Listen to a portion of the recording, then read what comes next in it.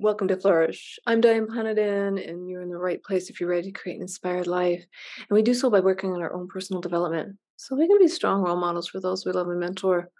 We are on chapter 12, week 2 in Psych 100 course from Queen's University. So let's not waste another minute and jump right in. Conditioning and learning. Basic principles of learning are always operating and always influencing human behavior. This module discusses the two most fundamental forms of learning: classical, Pavlovian, and instrumental, operant conditioning. Through them, we respectively learn to one, associate stimuli in the environment, or two, our own behaviors with significant events such as rewards and punishment. The two types of learning have been intensively studied because they have powerful effects on behavior and because they provide methods that allow scientists to analyze learning processes rigorously. This module describes some of the most important things you need to know about classical and instrumental conditioning, and it illustrates some of the many ways they help us understand normal and disordered behavior in humans. The module concludes by introducing the concept of observational learning, which is a form of learning that is largely distinct from classical and operant conditioning. Learning objectives to keep in the back of your mind: distinguish between classical conditioning and instrumental conditioning. Understand some important facts about each that tells us how they work. Understand how they work separately and together to influence human behavior in the world outside the laboratory. And students will be able to list the four aspects of observational learning according to social learning theory. As mentioned before, I am a student, not a teacher, and I'm simply sharing my journey with you online. Here we go. Two types of conditioning.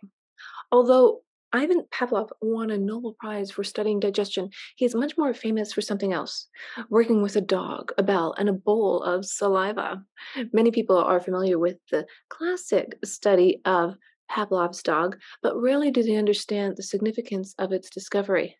In fact, Pavlov's work helps explain why some people get anxious just looking at a bus, why the sound of a morning alarm is so hated, and even why we swear off certain foods we've only tried once. Classical or Pavlovian conditioning is one of the fundamental ways to learn about the world around us, but it is far more than just a theory of learning.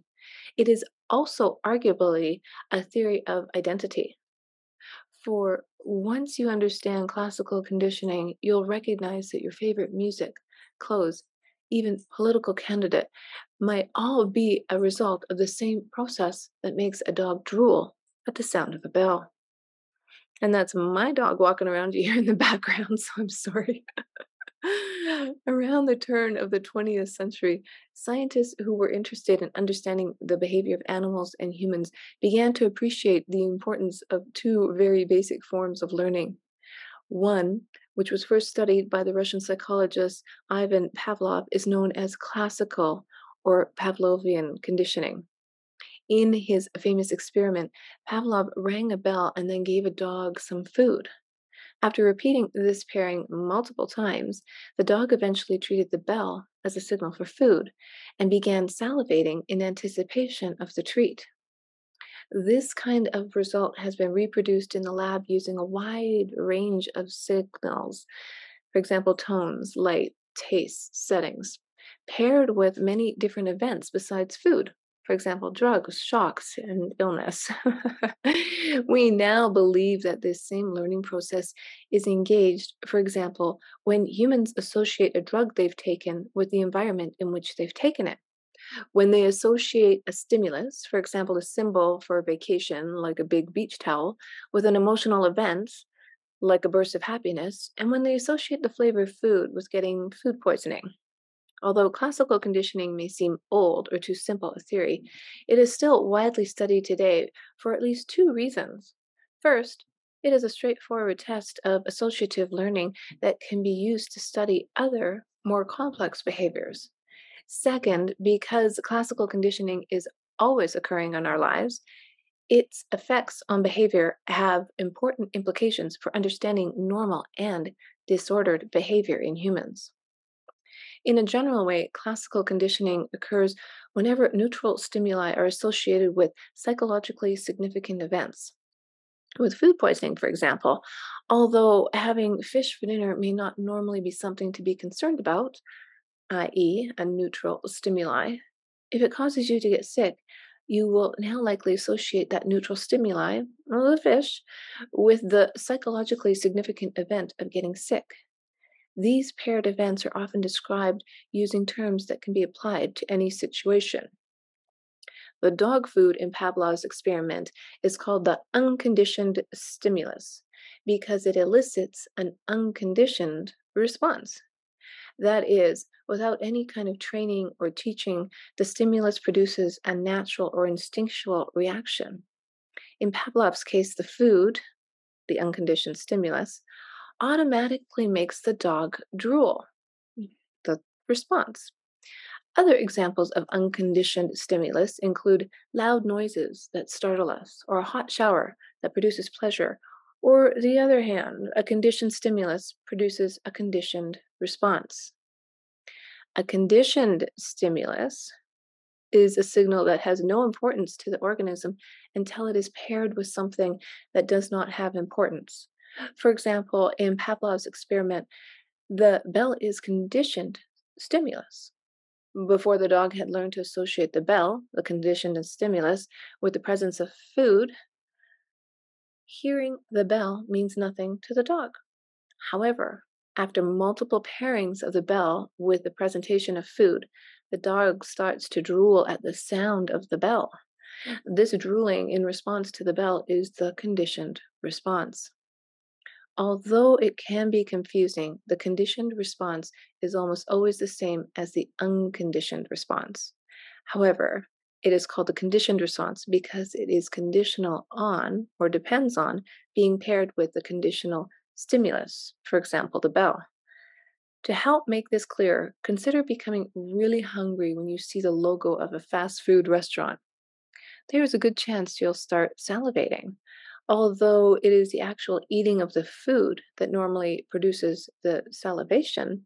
Simply seeing the restaurant's logo can trigger the same reaction.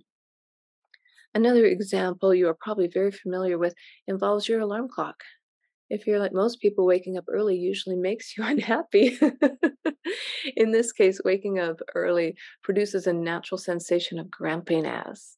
Rather than waking up early on your own, though, you likely have an alarm clock that plays a tone to wake you.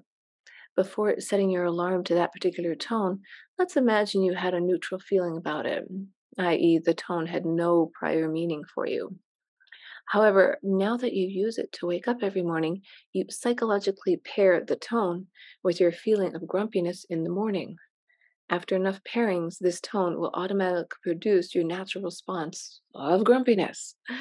Thus, this linkage between the unconditioned stimulus, waking up early, and the conditioned stimulus, the tone, is so strong that the unconditioned response, being grumpy, will become a conditioned response. Hearing the tone at any point in the day, whether waking up or walking down the street, will make you grumpy.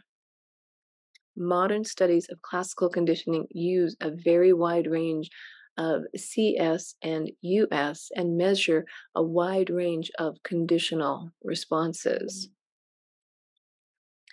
Although classical conditioning is a powerful explanation for how we learn many different things, there's a second form of conditioning that also helps explain how we learn. First studied by Edward Thorndike and later extended by B.F. Skinner, this second type of conditioning is known as instrumental or operant conditioning. Operant conditioning occurs when a behavior, as opposed to a stimulus, is associated with the occurrence of a significant event.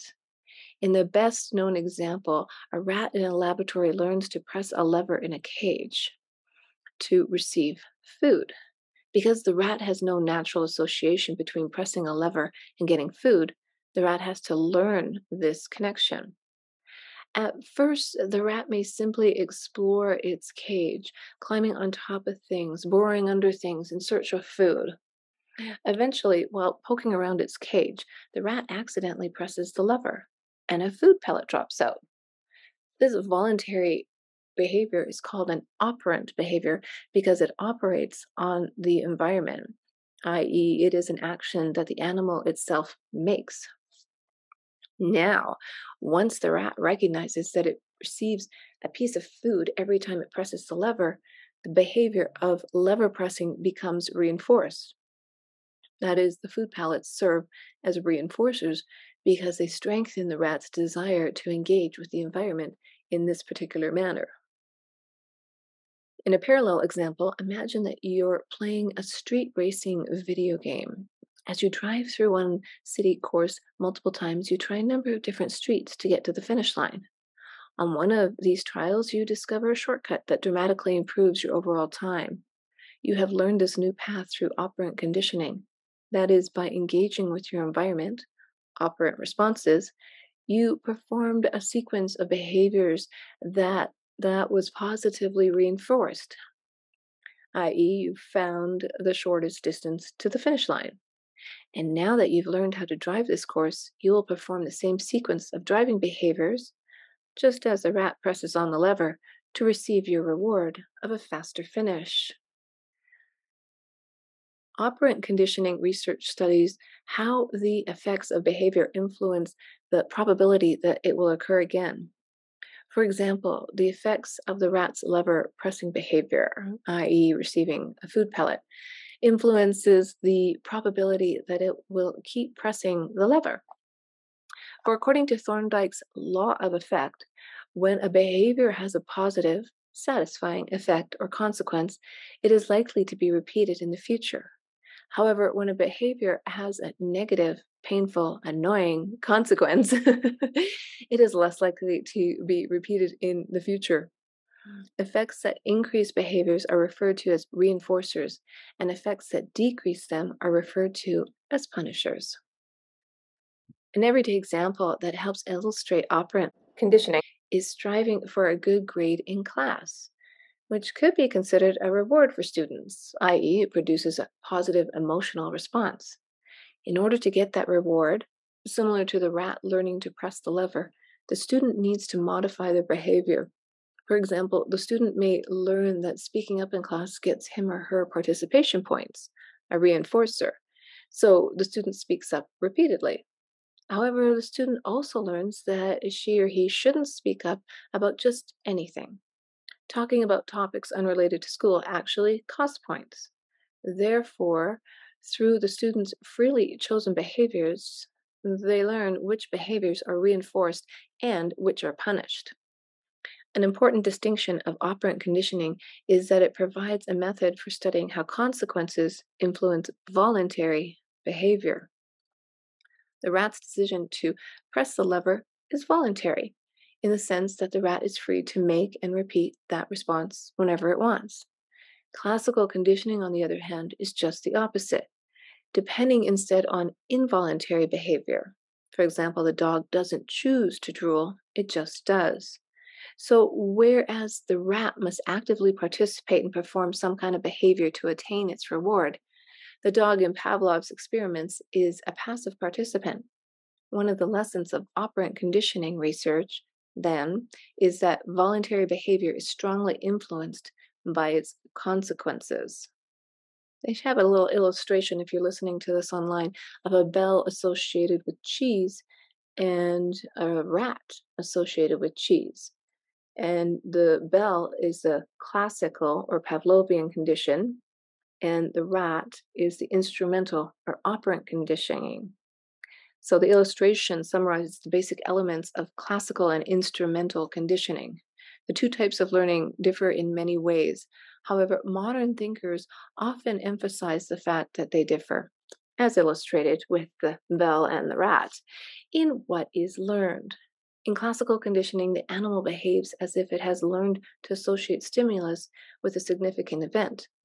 In operant conditioning, the animal behaves as if it has learned to associate a behavior with a significant event. Another difference is that the response in classical situation, salivating, is elicited by a stimulus that comes before it, whereas the response in the operant case is not elicited by any particular stimulus. Instead, operant responses are said to be emitted. The word emitted further conveys the idea that operant behaviors are essentially voluntary in nature. Understanding classical and operant conditioning provides psychologists with many tools for understanding learning and behavior in the world outside the lab.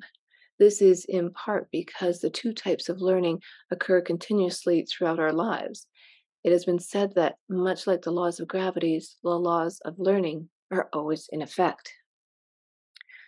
Useful things to know about classical conditioning. Classical conditioning has many effects on behavior. A classical CS does not merely elicit a simple unitary reflex. Pavlov emphasized salivating because that was the only response he measured.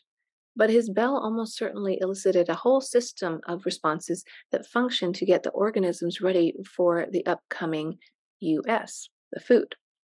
For example, in addition to salivation, CSs, such as the bell, that signal that food is near, also elicit the secretion of gastric acid, pancreatic enzymes, and insulin, which gets blood glucose into cells. All of these responses prepare the body for digestion. Additionally, the CS elicits approach behavior and a statement of excitement. And presenting a CS for food can also cause animals whose stomachs are full to eat more food if it is available.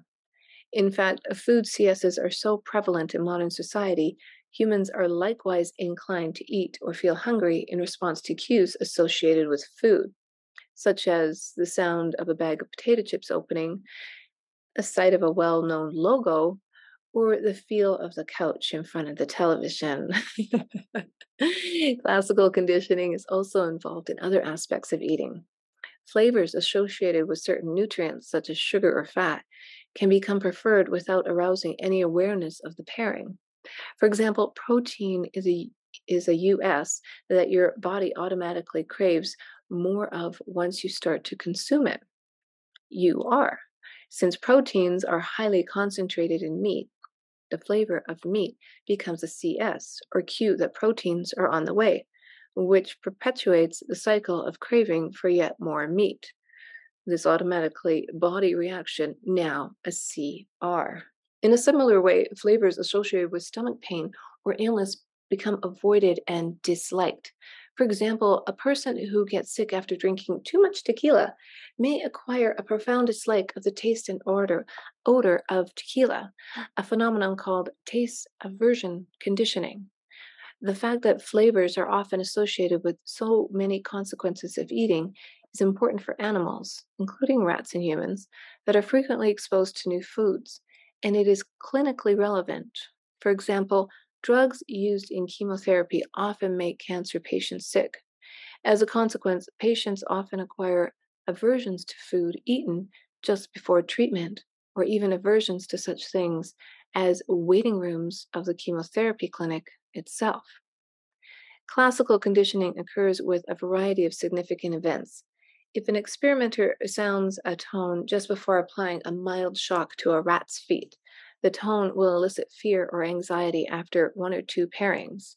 Similar fear conditioning plays a role in creating many anxiety disorders in humans, such as phobias and panic disorders, where people associate cues, such as closed spaces or a shopping mall, with panic or other emotional trauma. Here, rather than a physical response, the CS, which is a conditioned stimulus, triggers an emotion. Another interesting effect of classical conditioning can occur when we ingest drugs. That is, when a drug is taken, it can be associated with the cues that are present at the same time. For example, rooms, odors, drug paraphernalia. In this regard, if someone associates a particular smell with the sensation induced by the drug, whenever that person smells the same odor afterward, it may cue responses, physical and or emotional, related to taking the drug itself. But drug cues have an even more interesting property. They elicit responses that often compensate for the upcoming effect of the drug. For example, morphine itself suppresses pain. However, if someone is used to taking morphine, a cue that signals the drug is coming soon can actually make the person more sensitive to pain. Because the person knows a pain suppressant will soon be administered, the body becomes more sensitive, anticipating that the drug will soon take care of it. Remarkably, such conditioned compensatory responses in turn decrease the impact of the drug on the body because the body has become more sensitive to pain. This conditioned compensatory response has many implications. For instance, a drug user will be most tolerant to the drug in the presence of cues that have been associated with it because such cues elicit compensatory responses. As a result, overdose is usually not due to an increase in dosage, but to taking the drug in a new place without the familiar cues, which would have otherwise allowed the user to tolerate the drug. Conditioned compensatory responses, which include heightened pain sensitivity and decreased body temperature, among others, might also cause discomfort, thus motivating the drug user to continue usage of the drug to reduce them. This is one of several ways classical conditioning might be a factor in drug addiction and dependence. A final effect of classical cues is that they motivate ongoing operant behavior. For example, if a rat has learned via operant conditioning that pressing a lever will give it a drug, in the presence of cues that signal the drug is coming soon, like the sound of the lever squeaking, the rat will work harder to press the lever than if those cues weren't present, i.e., there is no squeaking lever sound. Similarly, in the presence of food associated cues, example smells, a rat or an overeater will work harder for food. And finally, even in the presence of negative cues, like something that signals fear, a rat, a human, or any other organism will work harder to avoid those situations that might lead to trauma. Classical CSs, conditioned stimulus, thus have many effects that can contribute to significant behavioral phenomena. The learning process. As mentioned earlier, classical conditioning provides a method for studying basic learning processes. Somewhat counterintuitively, though, studies show that pairing conditioned stimulus and unconditioned stimulus together is not sufficient for an association to be learned between them. Consider an effect called blocking. In this effect, an animal first learns to associate one conditioned stimulus, call it stimulus A, with an unconditioned stimulus. They have an illustration here of sound of a bell, which is a stimulus A, is paired with the presentation of food. Once this association is learned, in a second phase, a second stimulus, stimulus B, is presented alongside the stimulus A, such that the two stimuli are paired with the unconditioned stimulus together. In the illustration, a light is added and turned on at the same time the bell is rung. However, because the animal has already learned the association between stimulus A, the bell, and the food, the animal doesn't learn an association between stimulus B, the light, and the food. That is, the conditioned response only occurs during the presentation of stimulus A because the earlier conditioning of A blocks the conditioning of B when B is added. So adding the light doesn't do anything. The reason? Stimulus A already predicts the unconditioned stimulus. So the unconditioned stimulus is not surprising when it occurs with stimulus B. Learning depends on such a surprise or discrepancy between what occurs on a conditioning trial and what is already predicted by cues that are present on the trial. To learn something through classical conditioning, there first must be some prediction error or the chance that conditioned stimulus won't lead to the expected outcome. With the example of the bell and the light, because the bell always leads to the reward of food. There's no prediction error that the addition of the light helps to correct. However, the researcher suddenly requires that the bell and the light both occur in the order to receive the food. The bell alone will produce a prediction error that the animal has to learn. Blocking and other related effects indicate that the learning process tends to take in the most valid predictors of significant events and ignore the less useful ones. This is common in the real world. For example, imagine that your supermarket puts big star shaped stickers on products that are on sale. Quickly, you learn that items with big star shaped stickers are cheaper. However, imagine you go into a similar supermarket that not only uses these stickers, but also uses bright orange price tags to denote a discount. Because of blocking, i.e., you already know that the star shaped stickers indicate a discount, you don't have to learn the color system too. The star shaped stickers tells you everything you need to know, i.e., there's no prediction error for the discount, and thus the color system is irrelevant. Classical conditioning is strongest if the CS, the conditioned stimulus, and US, unconditioned stimulus, are intense or salient. It is also best if the conditioned stimulus and the unconditioned stimulus are relatively new and the organism hasn't been frequently exposed to them before. And it is especially strong if the organism's biology has prepared it to associate a particular conditioned stimulus and unconditioned stimulus. For example, rats and humans are naturally inclined to associate an illness with a flavor rather than with a light or a tone, because foods are most commonly experienced by taste. If there is a particular food that makes us ill, associating the flavor rather than the appearance, which may be similar to other foods, with the illness will more greatly ensure we avoid that food in the future and thus avoiding getting sick. This sort of tendency, which is set up by evolution, is called preparedness. There are many factors that affect the strength of classical conditioning, and these have been the subject of much research and theory. Behavioral neuroscientists have also used classical conditioning to investigate many of the basic brain processes that are involved in learning. Erasing classical learning. Yeah.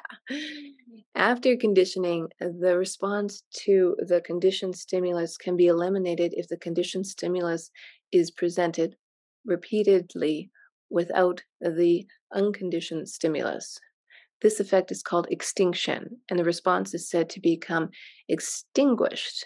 For example, if Pavlov kept ringing the bell but never gave the dog any food, afterward, eventually the dog's conditioned response, drooling, would no longer happen when it heard the conditioned stimulus, the bell, because the bell would no longer be a predictor of food.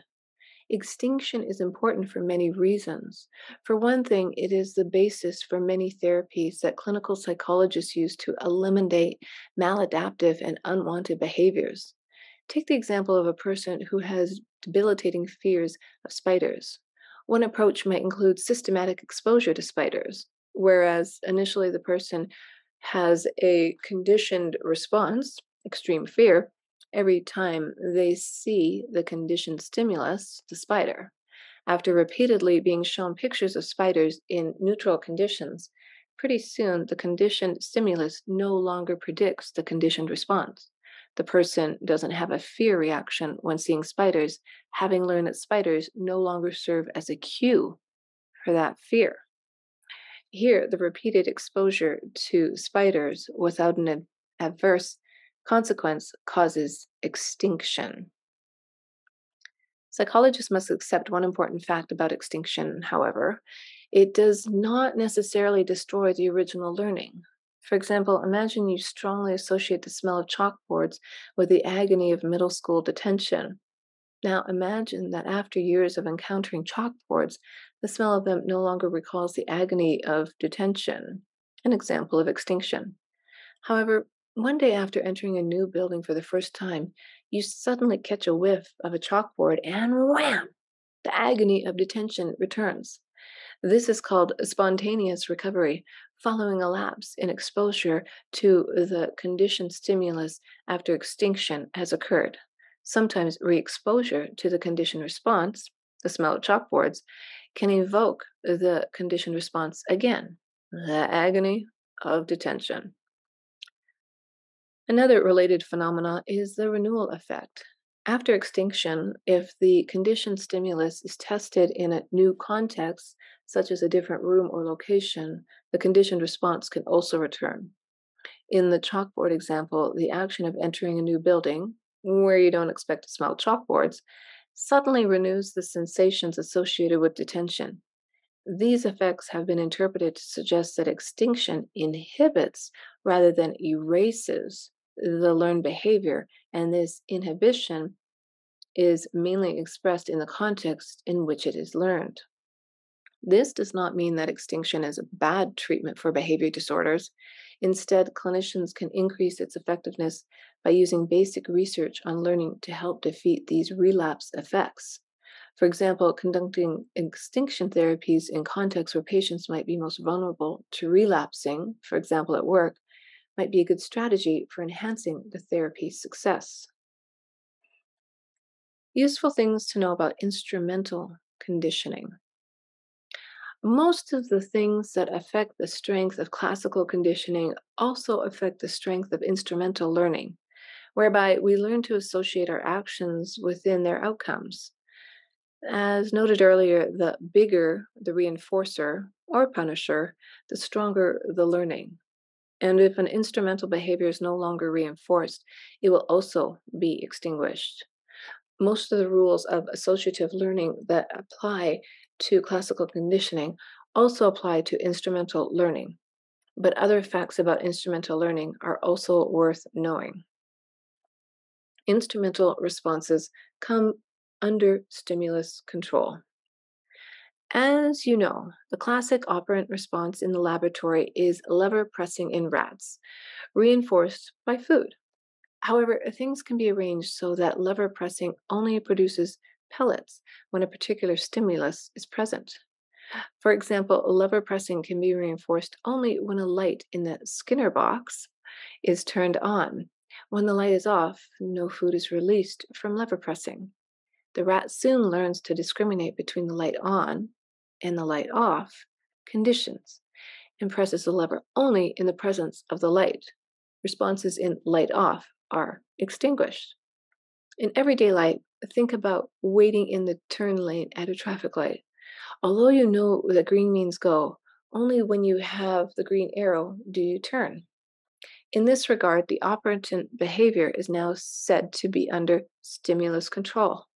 And, as is the case with the traffic light, in the real world, stimulus control is probably the rule. The stimulus controlling the operant response is called a discriminative stimulus. It can be associated directly with the response or the reinforcer. However, it usually does not elicit the response the way a classical conditioned stimulus does. Instead, it is said to set the occasion for the operant response. For example, a canvas put in front of an artist does not elicit painting behavior or compel her to paint. It allows or sets the occasion for painting to occur. Stimulus control techniques are widely used in the laboratory to study perception and other psychological processes in animals. For example, the rat would not be able to respond appropriately to light on and light off conditions if it could not see the light. Following this logic, experiments using stimulus control methods have tested how well animals see colors, hear ultrasounds, and detect magnetic fields. That is, researchers pair these discriminative stimuli with those they know the animals already understand, such as pressing the lever. In this way, the researchers can test if the animals can learn to press the lever only when an ultrasound is played, for example. These methods can also be used to study higher cognitive processes. For example, pigeons can learn to peck at different buttons in a Skinner box when pictures of flowers, cars, chairs, or people are shown on a miniature TV screen. Pecking button 1 and no other is reinforced in the presence of a flower image, button 2 in the presence of a chair image, and so on. Pigeons can learn the discrimination readily, and under the right conditions, will even peck the correct buttons associated with pictures of new flowers, cars, chairs, and people they've never seen before. The birds have learned to categorize the sets of stimuli. Stimulus control methods can be used to study how such categorization is learned. Operant conditioning involves choice. Another thing to know about operant conditioning is that the response always requires choosing one behavior over others. The student who goes to the bar on Thursday night chooses to drink instead of staying at home and studying. The rat chooses to press the lever instead of sleeping or scratching its ear in the back of the box. The alternative behaviors are each associated with their own reinforcers, and the tendency to perform a particular action depends on both the reinforcers earned for it and the reinforcers earned for its alternatives. To investigate this idea, choice has been studied in the Skinner box by making 2 levers available for the rat, or 2 buttons available for the pigeon, each of which has its own reinforcement or payoff rate. A thorough study of choice in situations like this has led to a rule called quantitative law of effect, which can be understood without going into quantitative detail. The law acknowledges the fact that the effects of reinforcing one behavior depends crucially on how much reinforcement is earned for the behavior's alternatives. For example, if a pigeon learns that pecking one light will reward 2 food pellets, whereas the other light only rewards 1, the pigeon will only peck the first light. However, what happens if the first light is more strenuous to reach than the second one? Will the cost of energy outweigh the bonus of food, or will the extra food be worth the work? In general, a given reinforcer will be less reinforcing if there are many alternative reinforcers in the environment. For this reason, alcohol, sex, or drugs may be less powerful reinforcers if the person's environment is full of other sources of reinforcement, such as achievement at work or love from family members. Cognition in instrumental learning. Modern research also indicates that reinforcers do more than merely strengthen or stamp in the behaviors they are a consequence of, as was Thorndike's original view. Instead, animals learn about specific consequences of behavior and will perform a behavior depending on how much they currently want or value its consequence. This idea is best illustrated by a phenomenon called reinforcer devaluation effect. A rat is first trained to perform 2 instrumental actions, for example, pressing a lever on the left and on the right, each paired with a different reinforcer, for example, a sweet sucrose solution and a food pellet. At the end of this training, the rat tends to press both levers, alternating between the sucrose solution and the food pellet. In a second phase, one of the reinforcers, for example, the sucrose, is then separately paired with illness. This conditions a taste aversion to the sucrose. In a final test, the rat is returned to the Skinner box and allowed to press either lever freely. No reinforcers are presented during this test, i.e., no sucrose or food comes from pressing the levers. So behavior during testing can only result from the rat's memory of what it has learned earlier. Importantly, here the rat chooses not to perform the response that once produced the reinforcer that it now has an aversion to. For example, it won't press the sucrose lever. This means that the rat has learned and remembered the reinforcer associated with each response and can combine that knowledge with the knowledge that the reinforcer is now bad. Reinforcers do not merely stamp in responses. The animal learns much more than that. The behavior is said to be goal directed because it is influenced by the current value of its associated goal, i.e., how much the rat doesn't want the reinforcer. Things can get more complicated, however, if the rat performs the instrumental actions frequently and repeatedly. That is, if the rat has spent many months learning the value of pressing each of the levers, the act of pressing them becomes automatic and routine. And here, this once goal directed action, i.e., the rat pressing the lever for the goal of getting sucrose food, can become a habit. Thus, if a rat spends many months performing the lever pressing behavior, turning such behavior into a habit, even when sucrose is again paired with illness, the rat will continue to press that lever. After all, the practice, the instrumental response, pressing the lever, is no longer sensitive to reinforcer devaluation. The rat continues to respond automatically, regardless of the fact that the sucrose from this lever makes it sick. Habits are very common in human experience and can be useful. You do not need to relearn each day how to make your coffee in the morning or how to brush your teeth.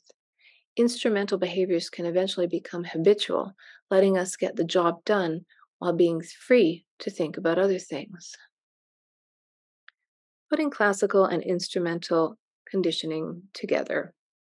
Classical and operant conditioning are usually studied separately, but outside of the laboratory, they almost always occur at the same time. For example, a person who is reinforced for drinking alcohol or eating excessively learns these behaviors in the presence of certain stimuli: a pub, a set of friends, a restaurant, or possibly the couch in front of the TV. These stimuli are also available for association with the reinforcer. In this way, classical and operant conditioning are always intertwined.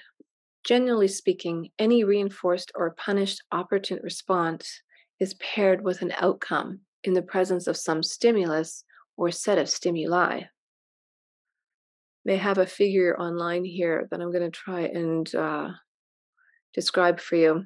The figure illustrates the types of associations that can be learned in this very general scenario. For one thing, the organism will learn to associate the response and the outcome, R and O. This is instrumental conditioning. The learning process here is probably similar to classical conditioning, with all its emphasis on surprise and prediction error. And as we discussed while considering the reinforcer devaluation effect, once R and O is learned, the organism will be ready to perform the response if the outcome is desired or valued. The value of the reinforcer can also be influenced by other reinforcers earned for other behaviors in the situation. These factors are at the heart of instrumental learning. Second, the organism can also learn to associate the stimulus with the reinforcing outcome, S to O. This is the classical conditioning component, and as we have seen, it can have many consequences on behavior. For one thing, the stimulus will come to evoke a system of response that help the organism prepare for the reinforcer, not shown in the figure. The drinker may undergo changes in body temperature. The eater may salivate and have an increase in insulin secretion. In addition, the stimulus will evoke approach. If the outcome is positive, or retreat if the outcome is negative. Presenting the stimulus will also prompt the instrumental response. The third association in the diagram is the one between stimulus and the response, S to R. As discussed earlier, after a lot of practice, the stimulus may begin to elicit the response directly.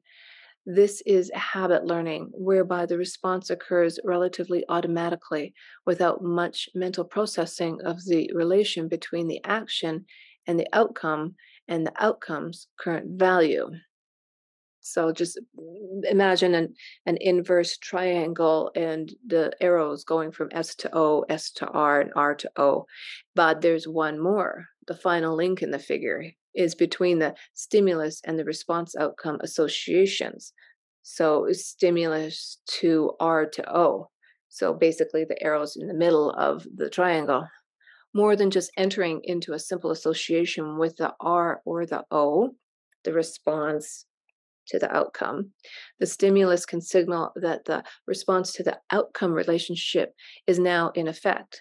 That is what we mean when we say that the stimulus can set the occasion for the operant response. It sets the occasion for the response reinforcer relationship.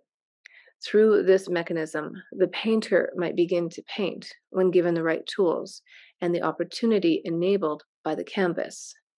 The canvas theoretically signals that the behavior painting will now be reinforced by positive consequences. The figure provides a framework that you can use to understand almost any learned behavior you observed in yourself, your family, or friends. Observational learning. Not all forms of learning are accounted for entirely by classical and operant conditioning. Imagine a child walking up to a group of children playing a game on the playground. The game looks fun, but it is new and unfamiliar. Rather than joining the game immediately, the child opts to sit back and watch the other children play a round or two. Observing the others, the child takes note of the ways in which they behave while playing the game. By watching the behavior of the other kids, the child can figure out the rules of the game and even some strategies for doing well at the game. This is called observational learning. Observational learning is a component of the social learning theory, which posits that individuals can learn novel responses via observation of key others' behaviors. Observational learning does not necessarily require reinforcement, but instead hinges on the presence of others referred to as social models. Social models are typically of higher status or authority compared to the observer, examples of which include parents, teachers, and police officers. An example here, the children who have already known how to play the game of chess could be thought of as being authorities and are therefore social models, even though they are the same age as the observer. By observing how the social models behave, an individual is able to learn how to act in a certain situation. Other examples of observational learning might include a child learning to place her napkin in her lap by watching her parents at the dinner table, or a customer learning where to find the ketchup and mustard after observing other customers at a hot dog stand. Bandura theorizes that observational learning process consists of four parts. The first is attention, as, quite simply, one must pay attention to what he or she is observing in order to learn. The second part is retention. To learn, one must be able to retain the behavior she or he is observing in memory. The third part of observational learning, initiation, acknowledges that the learner must be able to execute or initiate the learned behavior. And lastly, the observer must possess the motivation to engage in observational learning. In our vignette, the child must want to learn how to play the game of chess in order to properly engage in observational learning. Researchers have conducted countless experiments designed to explore observational learning, the most famous of which is Albert Bandura's Bobo doll experiment. In this experiment, Bandura had children individually observe an adult social model interact with a clown doll, Bobo. For one group of children, the adult interacted aggressively with Bobo, punching it, kicking it, throwing it, and even hitting it in the face with a toy mallet. Another group of children watched the adult interact with the toys, displaying no aggression towards Bobo. In both instances, the adult left, and the children were allowed to interact with Bobo on their own. Bandura found that children exposed to the aggressive social model were significantly more likely to behave aggressively toward Bobo, hitting and kicking him, compared to those exposed to the non aggressive model. The researchers concluded that the children in the aggressive group used their observations of the adult social model's behavior to determine that aggressive behavior towards Bobo was acceptable.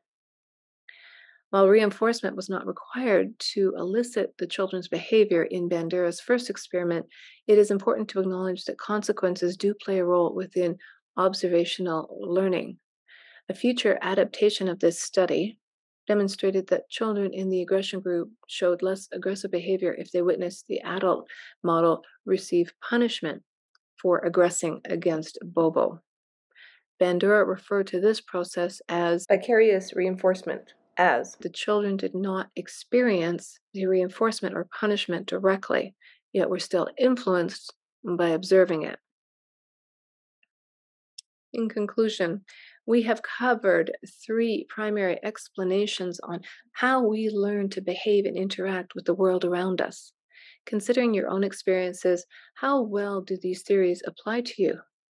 Maybe when reflecting on your personal sense of fashion, you realize that you tend to select clothes others have complimented you on, operant conditioning. Or maybe thinking back to a new restaurant you tried recently, you realize you chose it because its commercial play happy music, classical conditioning. Or maybe you are now always on time with your assignments because you saw how others were punished when they were late. Observational learning. Regardless of the activity, behavior, or response, there's a good chance your decision to do it can be explained based on one of the theories presented in this module. Hey, so what did you think about that? Really quite fascinating. And I think I really enjoyed, and I hope you watch this on YouTube. I enjoyed the visuals that they used in this chapter. It really helped me understand better the big picture. Well, if you like the show, share it with someone you know and share something in the comments. I would love to hear how you learn to learn and live a more inspired life.